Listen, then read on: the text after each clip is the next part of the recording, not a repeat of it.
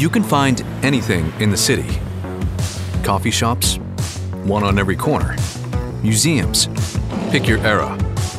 Hundreds of languages harmonize, forming the heartbeat of the city.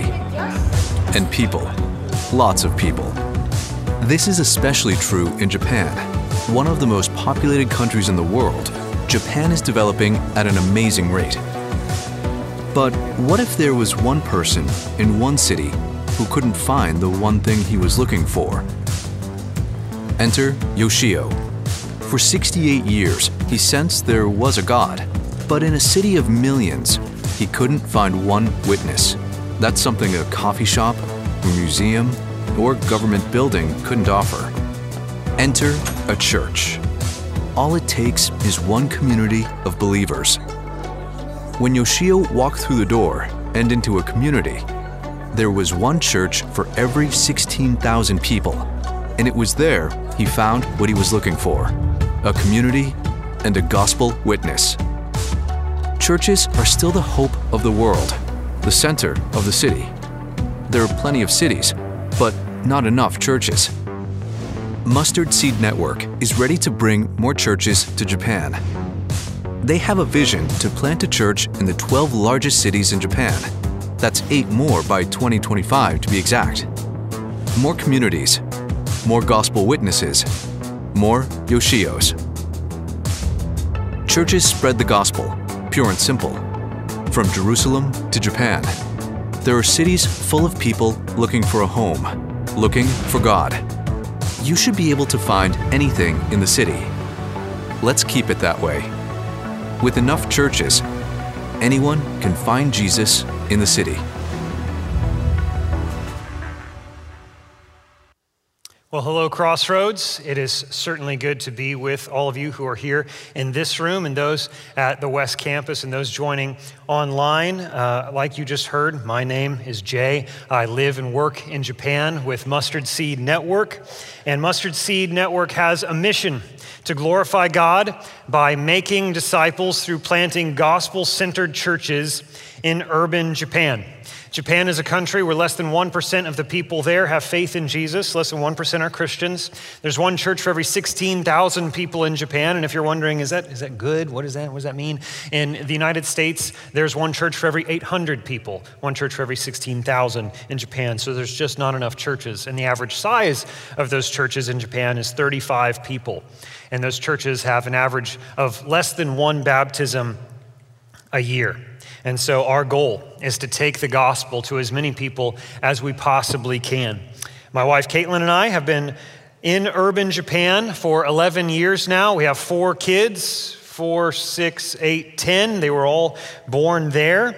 And we love the work that we get to be a part of over there. When we first moved, we were part of a church plant 10 years ago in Nagoya, Japan. That's a city of 9 million people, so think the size of Chicago or Paris. And then 2 years after that, we moved to the city of Osaka. Osaka is a city of 19 million people, and we were a part of that church plant for 8 years. And then as of 3 months ago, the Greer family now resides in Tokyo, and we are preparing to launch a church in Tokyo in March as part of our goal to plant 12 more churches in these major cities across Japan. And we are thankful for the partnership that Mustard Seed Network has with Crossroads, this partnership that we have in the gospel. We moved to Japan in early 2008 after we had done some budgeting and raised a lot of money and raised enough money to go and live and work in Japan. And then who remembers what happened at the latter half of 2008? A lot of people fell on financially difficult times. A lot of churches fell on financially difficult times. And some churches were even forced to stop the support that they were giving towards our mission. And then came the partnership with Crossroads. And through Crossroads and others, we have been able to continue our work in Japan. And so I want you to know that our work goes forward through you. And we're incredibly thankful for that. And at that time, when we were filled with worry about our finances, and then God provided through you, that was one of the times that God taught us to stop worrying about the things God promises to provide and start seeking the kingdom in people's lives. And that is what we're going to learn from today's sermon text in Matthew chapter 6. If you go there right now, we're in Matthew 6, verses 25 through 34. It's part of the Sermon on the Mount. You guys are looking at the Sermon on the Mount together, and we're going to continue that series through this. I want to read the text and then pray. So let's read what Jesus says. Verse 25. Jesus said, "Therefore I tell you, do not be anxious about your life, what you will eat, or what you will drink, nor about your body, what you will put on. Is not life more than food, and the body more than clothing? Look at the birds of the air. They neither sow nor reap nor gather into barns, and yet your heavenly Father feeds them. Are you not of more value than they? And which of you, by being anxious, can add a single hour to his span of life? And why are you anxious about clothing? Consider the lilies of the field, how they grow. They neither toil nor spin. Yet I tell you, even Solomon in all his glory was not arrayed like one of these. But if God so clothes the grass of the field, which today is alive and tomorrow is thrown into the oven, will he not much more clothe you, O you of little faith? Therefore, do not worry, don't be anxious, saying, what shall we eat? Or what shall we drink? Or what shall we wear? For the Gentiles seek after these things, and your heavenly Father knows that you need them all. But seek first the kingdom of God and his righteousness, and all these things will be added to you. Therefore, do not be anxious about tomorrow, for tomorrow will be anxious for itself. Sufficient for the day is its own trouble." Let's pray.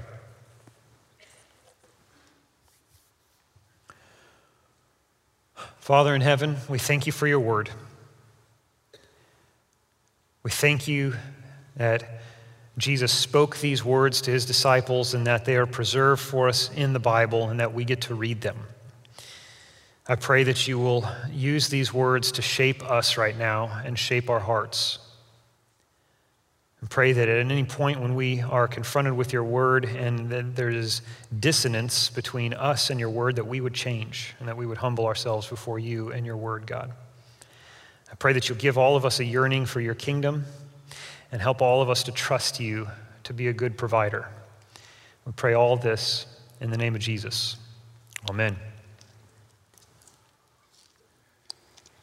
In verse 33, Jesus said, "Seek first the kingdom of God and his righteousness, and all these things will be added to you." All human hearts are seeking something. Every single human heart, it seeks something. So the question is, what are you seeking? Do you seek things of eternal significance or silly, worldly, temporary things that don't really matter? And in verse 32, Jesus says, the Gentiles seek after these things. What does that mean? What's a Gentile? Gentile is someone who's a non-Jew, and in Jesus' time and context, that just meant someone who's an unbeliever. So someone who doesn't believe in God, people who don't believe there's a God who is good, who's a judge, who's the creator over all, people who don't have faith and don't have a worldview that includes God as king of the world, those people seek after these things. What things? Verse 31 says they seek after what they're going to eat and what they're going to drink and what they're going to wear. In fact, they have anxiety about those things. And you say, yes, of course, I worry about those things. I need those things. They're necessary things. And in verse 32, Jesus actually agrees with you. He says, your heavenly Father knows that you need them. He knows that they're necessary, and he plans to provide for you. And he is actually a better provider than you are. This is what God said through Moses 1,400 years before Jesus in the Old Testament, Deuteronomy chapter 8. And when I read this passage in Japan, it always shocks people. Okay, Deuteronomy chapter 8, verse 17 says, beware lest you say in your heart, my power and the might of my hand have gotten me this wealth. You shall remember the Lord your God, for it is he who gives you power to get wealth. This is an important lesson for the person who thinks, I provide for myself. I provide for my family. No, you don't. God does. Sure, he provides through your skills, through your knowledge, through your degree, through your job, through your labor, through your work, but God is providing through you. He is the one who provides. And now the bright side of this is that God is a really, really good provider. He's going to give you what you need. Stop worrying. Stop seeking those things.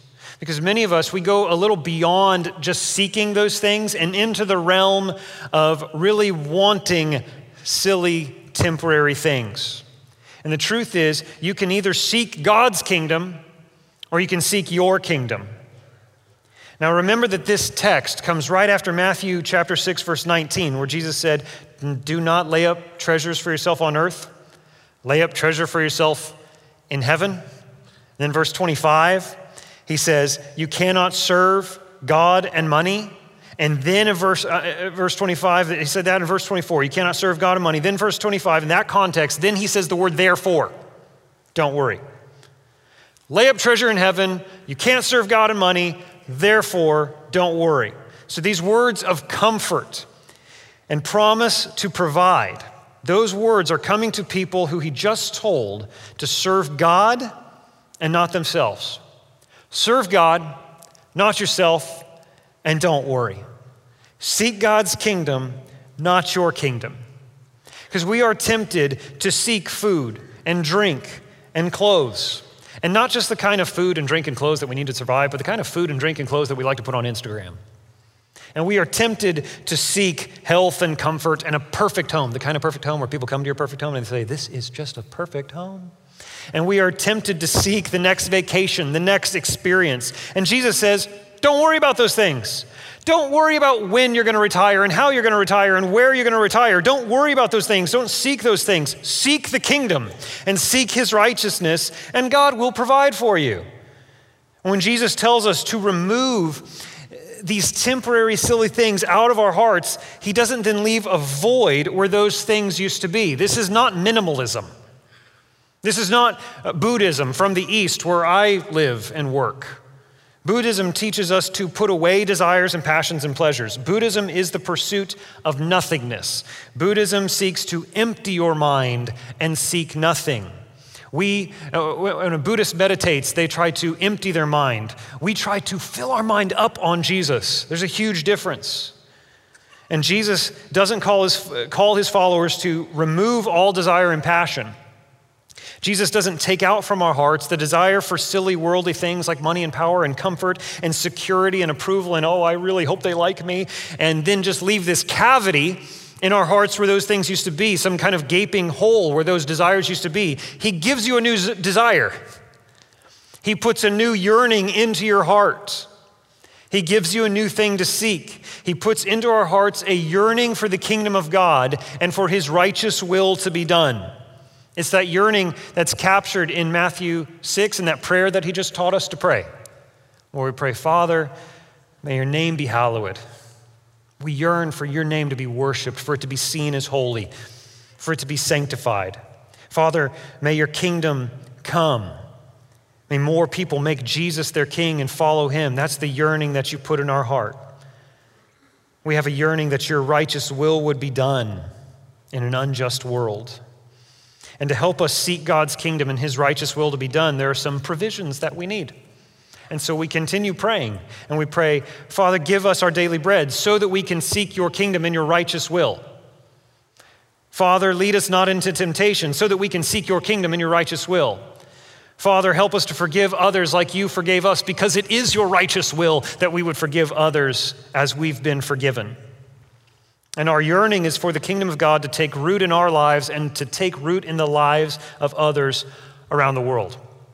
Now, if you're not yet a Christian, or maybe you're kind of new to this whole church kind of thing, and when I'm talking about the king and kingdom, and you're reading that in the scripture, you're trying to figure out why in the world does the Bible talk about Jesus being a king? I don't quite understand that idea. I can see presidents, I can see prime ministers, I can even see a few kings and emperors today, but I don't see Jesus. Why is he a king? I get Kanye West is now calling Jesus king, but I don't really understand why the Bible says that Jesus is king. Help me understand this. When the Bible talks about Jesus as king, when it talks about God as king, it's talking about God's rule over the world. He created all. His rule extends over all there is. However, not all people are following the king, and not all people appreciate his rule. Our world is in rebellion against the king, and that's why we see injustice in the world.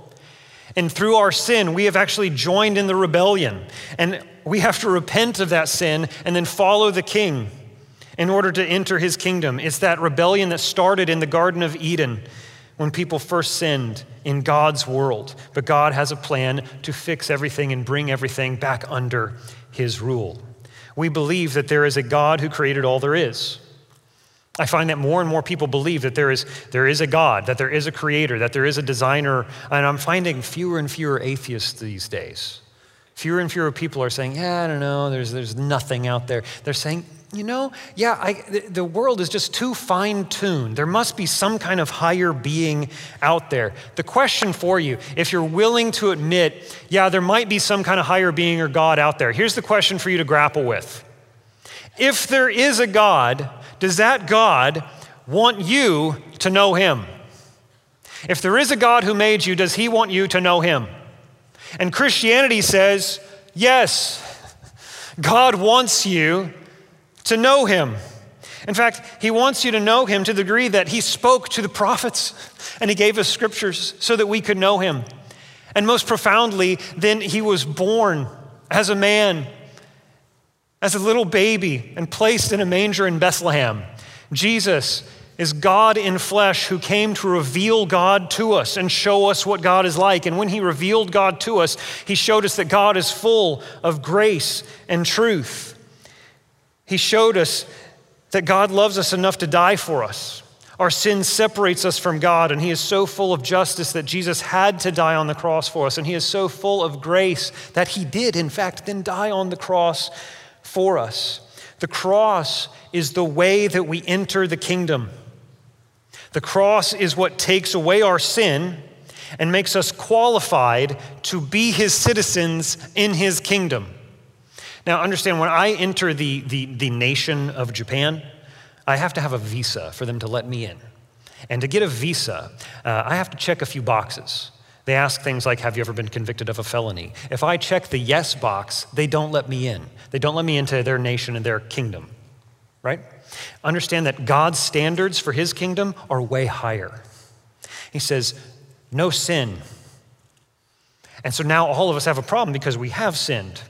And the way to deal with our sin is that Jesus was punished on the cross for our sins in our place and took that guilt from our sin away from us and made us pure and made us righteous so that through faith in him, we are now righteous and qualified to be citizens in his kingdom. Jesus' resurrection teaches us that he is resurrecting lives and will one day resurrect this broken world. And when we choose to follow him in faith, we become citizens of his eternal kingdom. We are saying, yes, God, you in fact are over all there is, and I want your rule over my life, every aspect of my life. And we try our best to live according to the ways and culture of Jesus' kingdom and align our hearts with the heart of the King. God is teaching us, I am the King who goes to the cross for rebels to bring them to myself for eternity. And when you turn from your rule over your life and place your faith in Jesus and place yourself under God's rule, you enter his kingdom forever. And because we love living in God's kingdom, we want others to know the goodness of following God. And so we seek his kingdom in the lives of others. And there are many ways to seek God's kingdom, but the main way to seek the kingdom is to do what the King says and make disciples. In the chapter before the Sermon on the Mount, in Matthew 4, Jesus called his disciples and he told them, follow me and be fishers of men. That's the Christian life in two parts. Part one, follow Jesus, do what he says, try to live like him. Part two, be fishers of men. Make disciples, like we read in Matthew 28 earlier in the service, right? Go to all nations and make disciples. How in the world do you make a disciple? You do what Jesus told his followers to do in Matthew chapter 10, verse 7. You proclaim the kingdom of God. You speak the message of the gospel so someone has the chance to hear that message and then respond in faith. Well, how do they come to believe and have faith? They have to hear the gospel, the message about Jesus. That's what Romans chapter 10 tells us. It says, for everyone who calls on the name of the Lord will be saved. How then will they call on him in whom they have not believed? And how are they to believe in him of whom they have never heard? And how are they to hear without someone preaching? And how are they to preach unless they are sent? This is our mission in Japan. This is your mission in Indiana. You have been sent here by God. And you're thinking, no, actually, I was born here. No. God decided that you would be born here. He has sent you here to speak the message, to preach the message about Jesus so that people can hear, so that people can believe and be saved. This is how we seek the kingdom. When we first committed to the work in Japan, there were many worries that God would provide for that mission. In fact, there have continued to be worries and concerns that God would provide. And God has always provided. Rarely early, but always provided. And I have to continue to look at Matthew chapter 6 and stop worrying about the things God promises to provide and start seeking the kingdom in people's lives. And in Japan, we've seen God constantly provide and also bring the kingdom in people's lives. In February 2008, we moved to Japan and we then entered a year and a half of language and culture learning. And it was going to language school every day. That was our full-time job. And if you're wondering, what's it like to go to language school and learn Japanese every day? Well, you go and you study something that you're really bad at. And then you go home and you do some homework that you're really bad at. And then you go the next day and do it all over again for a year and a half. And you don't feel really smart at the end of that year and a half. It was kind of a beatdown trying to learn Japanese. It's pretty difficult. And during that time in December, my wife was placed on bed rest when she was pregnant with our firstborn. And so she couldn't do anything. And that was a really hard thing. I was also stuck in this perpetual cycle of failing the Japanese driver's test over and over again. So it was just kind of a tough time. And, during that time, I'm praying, God, you have us here to make disciples, to share the gospel. And I'm just going to school and struggling with Japanese, and I want to share the gospel with someone. So on Christmas Day, I had to go from our city in Nagoya and take the bullet train 2 hours to Tokyo because someone was flying into the airport in Tokyo. I had to go pick them up on Christmas Day. So on Christmas Eve, the night before, I prayed to God, and I said this in my prayer. I said, God, I want you to give me a Christmas present. Tomorrow on the train, place me next to someone who speaks English with whom I can share the gospel. Amen. That was it. So then the next day I go and I'm standing on the platform and I'm waiting for the bullet train to show up. And while I'm standing there waiting on the train, I feel this tap on the shoulder behind me. And I turn around and there's a Japanese woman and she says, "Excuse me, are you an English teacher?" I said, "No, actually I'm a Japanese student. I'm studying Japanese." And she said, "Oh, well, that's wonderful. I used to be an English student when I was studying in Chicago. And even though there were English speakers all around me, I didn't know who would actually want to practice with me. I'm sure you need someone to practice with. Would you like to sit on the train next to me and we can practice?" And I said, "Sure." And so then we get on the train, I sit next to this woman, and it doesn't take long in the conversation for her to recognize that I'm not from Japan. And she says, "How'd you get to Japan?" And I say, "Well, actually, I'm here." And I'll be honest with you, it felt so distant at that time that we would ever plant a church that I was almost embarrassed to say it. But I said, "Actually, I'm a pastor. We're wanting to start a new church here in Japan." And she said, "Oh, a Christian church?" So yeah, a Christian church. She said, "Well, I've actually never heard the main beliefs of Christianity before. Would you be willing to share them with me in English? I'll then teach them to you in Japanese so that you can share them with other people." And I said, "Okay." And so then I proceeded on the train. You hear in this story how I'm 0% heroic in this. God just arranged everything and I'm just there. And so I share the gospel with her for 2 hours on the train. And I would love to tell you that we then pull into Tokyo and we go to the nearest public fountain and baptize her, but that's not how it went. As she heard the gospel, she had some real tripping points with it. She said, "You know what, this is really great. If I could be both a Buddhist and a Christian at the same time, I think that would be wonderful. In fact, if you could make everyone able to be a Christian and a Buddhist at the same time, I think you'd have a lot of success." And I said, "Well, it doesn't really work that way." See, the Bible says that our relationship with God is kind of like a marriage relationship. And she finished my thought. She said, "You have to be monogamous." I said, "Yes, that's right. One spouse, one God. We only worship one God." And so my hope and my prayer for her is that she went and she maybe went to a church afterwards after that seed was planted in her heart, or that some other Christian then interacted with her and that she continued a faith journey. But I don't know what happened, but I do know that when we said, God, I want a chance to try to seek your kingdom in people's lives and share your message, God said, sure, here you go. I like answering that prayer. If you want an opportunity to speak the gospel, I'll give you that opportunity. In that first year and a half when we were studying language school, we think, if we're generous with ourselves, maybe 6 people heard the gospel. That's not like, hey, I'm Christian and I'm kind of nice, and hey, isn't our family nice? Or have you noticed I don't swear? Or look, I'm kind of moral about certain things. Not that. I'm saying, hear the gospel. The gospel that's about Jesus, not about me. You understand what I'm saying? The gospel message of we have sinned against God and God did things.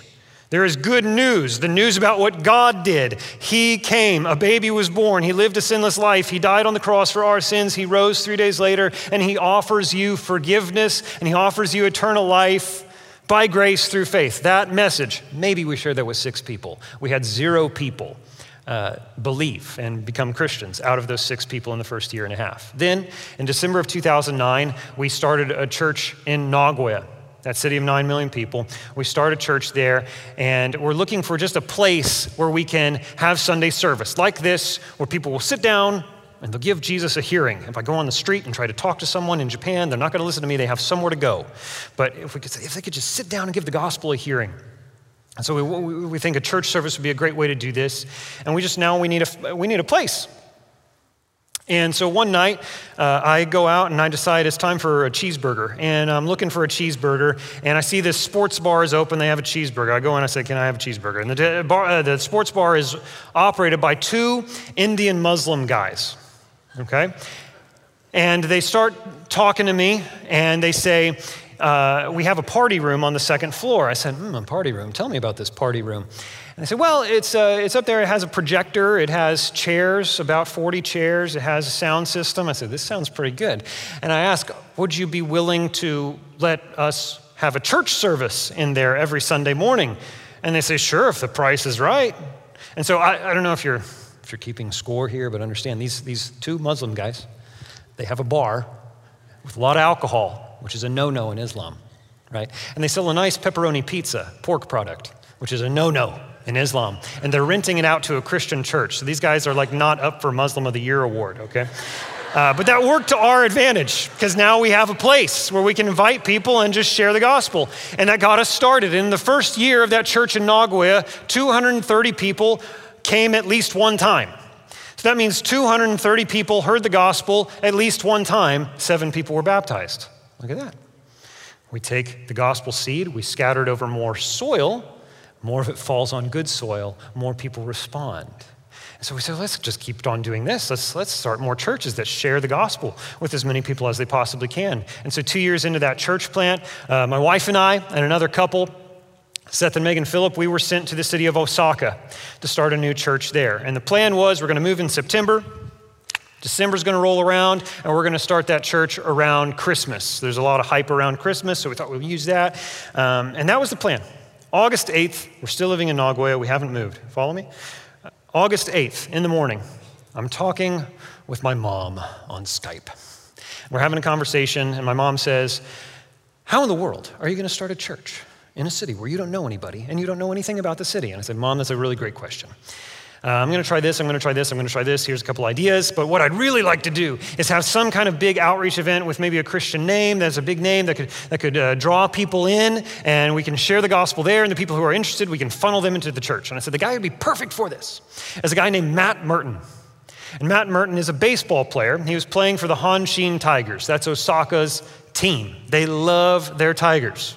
Matt Merton was previously playing for the Cubs for a while, the Rockies, the A's, the Red Sox. He goes over to Japan. In his first year in Japan, if you're a baseball fan, he broke Ichiro's single-season hitting record. And Osaka just loved him. You could go to the convenience store and get a Matt Merton lunch. They loved him, okay? And I saw that he was on a Franklin Graham Crusade kind of commercial on YouTube, advertising for it. So I said, oh, this guy's a Christian. It would be great if we could get this guy. I explained this to my mom on Skype, We're having this conversation. I say, even if I could contact this guy, and I don't have his contact, he does the Franklin Graham Crusade. My church is 0 people. There's no way he'd actually do this. And my mom then says to me on the morning of August 8th, she said, well, I'm going to pray that you meet him. And I said, well, thanks, Mom. She's like, your mom's your biggest fan, And I hung up the call, didn't think a thing about it. Later that day, we decided to go out to dinner as a family. We're trying to, we're up in the air about which restaurant. We choose a restaurant. They take us to our table, and we sit down at our table, and we look across the aisle, and there's Matt Merton and his family having dinner.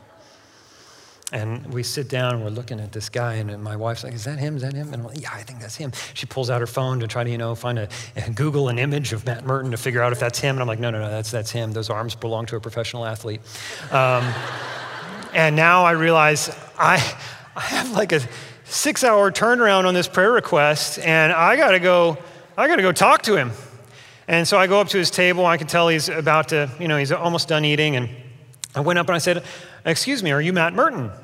And he says, yeah. And I said, I heard you're a Christian. He says, yeah. He kind of seemed excited. And I said, well, this is going to be really weird. But this morning, someone prayed that I would meet you. And he looked at his wife a little nervous.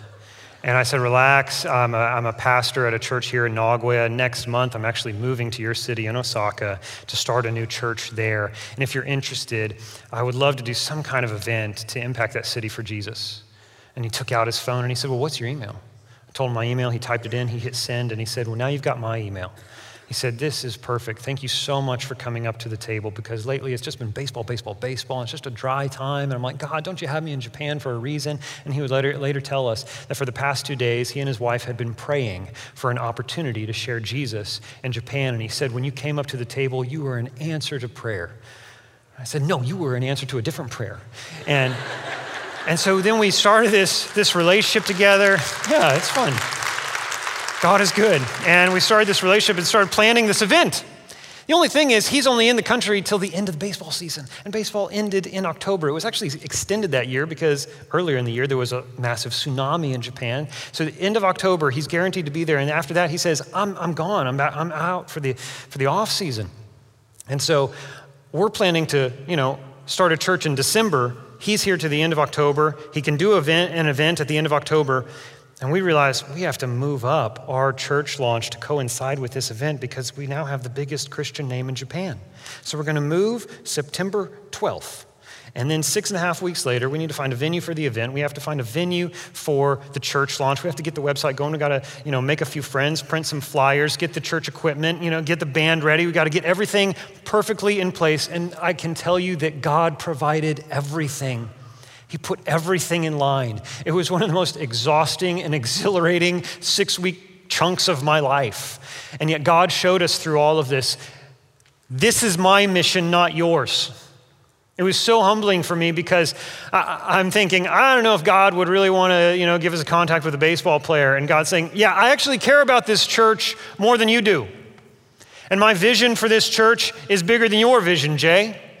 This mission of reconciling the world to myself, I've been at this long before you came around. I am very into this mission. You get to be a part of it. And God provided for this, and he is ready to continue to fuel that mission around the world when we just seek his kingdom. At that very first church service in Osaka, there was a young man who was at the event with Matt Merton. We had the event with Matt Merton. There were 300 people there. He's one of the faces in the crowd that you can see right here. I don't know which one. But he was there at the event. And at the very first church service, he showed up to play the guitar. And he was an atheist. His name was Yuma. It still is Yuma. His name's Yuma, and he was there, and he was asking really hard questions. But we knew if we can get him playing guitar in the band, then every single week he's going to hear the gospel. So let's get him more gospel exposure. And he was asking hard questions, reading parts of the New Testament, and really, really stretching. He's a bright guy, asking difficult questions. And then finally one night he decides, I'm going to have dinner with Seth, and I'm going to tell him that I am never going to become a Christian. And so he had dinner with my coworker Seth, and he sat down and looked across the table and said, Seth, I need to tell you, I'm never going to become a Christian. And Yuma told us later, he said, and when I said this, I thought this is going to crush him because he's moved across the world and learned my language to try to tell me about Jesus, and he wants me to become a Christian. I'm never going to do it, and it's going to crush him. And he said, I'm never going to become a Christian. And Seth said, okay, that's fine. Well, hey, how are you doing? How's your family? You coming to church this week? You playing guitar? You doing the band thing? Everything good? And just continue to talk with him. And Yuma left that meeting rattled because he realized Seth isn't doing this for me. Seth isn't even doing this mission for Seth. Seth is doing this for God, and it doesn't really even matter how I respond. And Yuma said, that night I realized I am a sinner. And he told us that before he thought he was a sinner, he thought the cross was just foolishness. He said, I thought it was just kind of some weird kind of Western religious thing. And then once I realized that I was a sinner, he said, the cross became life to me. And the Sunday after Yuma said he would never become a Christian, Yuma became a Christian and was baptized. And Yuma has continued his walk. And Yuma, after a few years, decided, I think I'm called into ministry. I think I want to work for the church. And so Yuma now works at the church. He is a pastor in training. He's preaching, he's writing worship songs in Japanese. 3 years after Yuma was baptized, a young lady by the name of Sally showed up to our church, another Japanese woman who was just full of life and wonderful, and she heard the gospel, and she came to believe. She was baptized, and she caught fire. And she started telling her friends and family about Jesus, and she actually led a couple friends and her sister to faith, and she baptized them at our church. Sally is now our children's director at the church. Yuma met Sally. The two of them decided to get married. I had the great joy of performing their wedding at a park in Osaka. And the two of them just had their first little baby earlier this year, and they are raising their baby, Isaiah, to know Jesus and love Jesus. And they are both working for God's kingdom. God continued to change lives at that church in Osaka. After 5 years, we took a chunk of our church and we sent it to a neighboring city of Kobe, about 45-minute drive away, and they started a new church there. And immediately, more people were hearing the gospel every single week, and more people are worshiping. The next year, in 2017, we took another chunk of people. We sent them to the neighboring city of Kyoto, another 45-minute drive in the other direction. And now, immediately, there's another group of people hearing the gospel every week, another group of people worshiping the King every single week. And more people, I just got news today. A picture was sent to my phone from Kyoto. A 69-year-old man was baptized at the church in Kyoto earlier this morning on the other side of the world. When the sun came up today in the east, 4 churches gathered to worship the King. And as of last week, over 150 people have been baptized at these churches. God is still advancing his kingdom.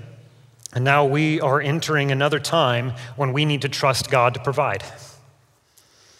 We have this goal to plant 12 churches in these 12 cities by 2025. That's 8 more in the next 6 years. And we need lead planters, we need teams, and we need $3 million to be able to plant these next 8 churches. And I need to not worry about the things God has promised to provide and continue seeking the kingdom in other people's lives. My family and I moved to Tokyo, and we have a new team that we're going to work with to share the gospel in the largest city in the world. And I ask you, please pray for us. We need a church venue. Pray that we'll have a spot. One day, Jesus will return, and people from all nations will gather before the throne and worship.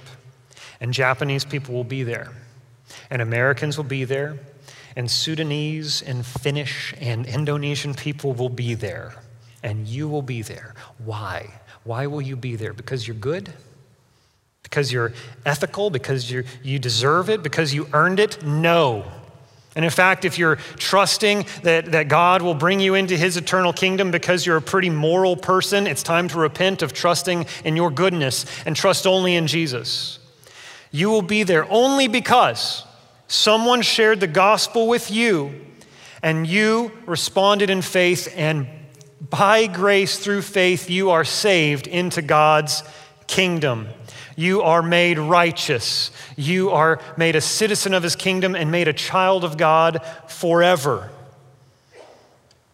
God is reconciling the world to himself. What a joy that we get to be a part of his kingdom.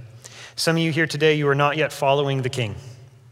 You don't yet have a faith in Jesus that is a faith that is living and active. And if that's you, I want you to know there is a God who loves you. He loves you so much that he came to earth to die for you and give you a new life. Please be reconciled to God. Believe, follow, be baptized. Live a new life for him. I know there's people who are here who would love to talk to you. I don't know the protocol, and I didn't say these in the other services. I'm right here. If you have a really difficult question you don't believe yet, I would love to talk to you. It's what I love that. Some of you are consumed with worry. Give those anxieties to God. Trust his provision. Seek the kingdom. Some of you are consumed with seeking something that doesn't last. Give it up. Seek his kingdom. All of us need to be consumed with seeking the kingdom and his righteousness. All of us need to take this good news of a king who loves you so much that the king would die on a cross for rebels. And we need to take that message and share it with someone else. Carry that message, that gospel message to others so they can hear and have the opportunity to believe and be saved into God's eternal kingdom. Will you please pray with me?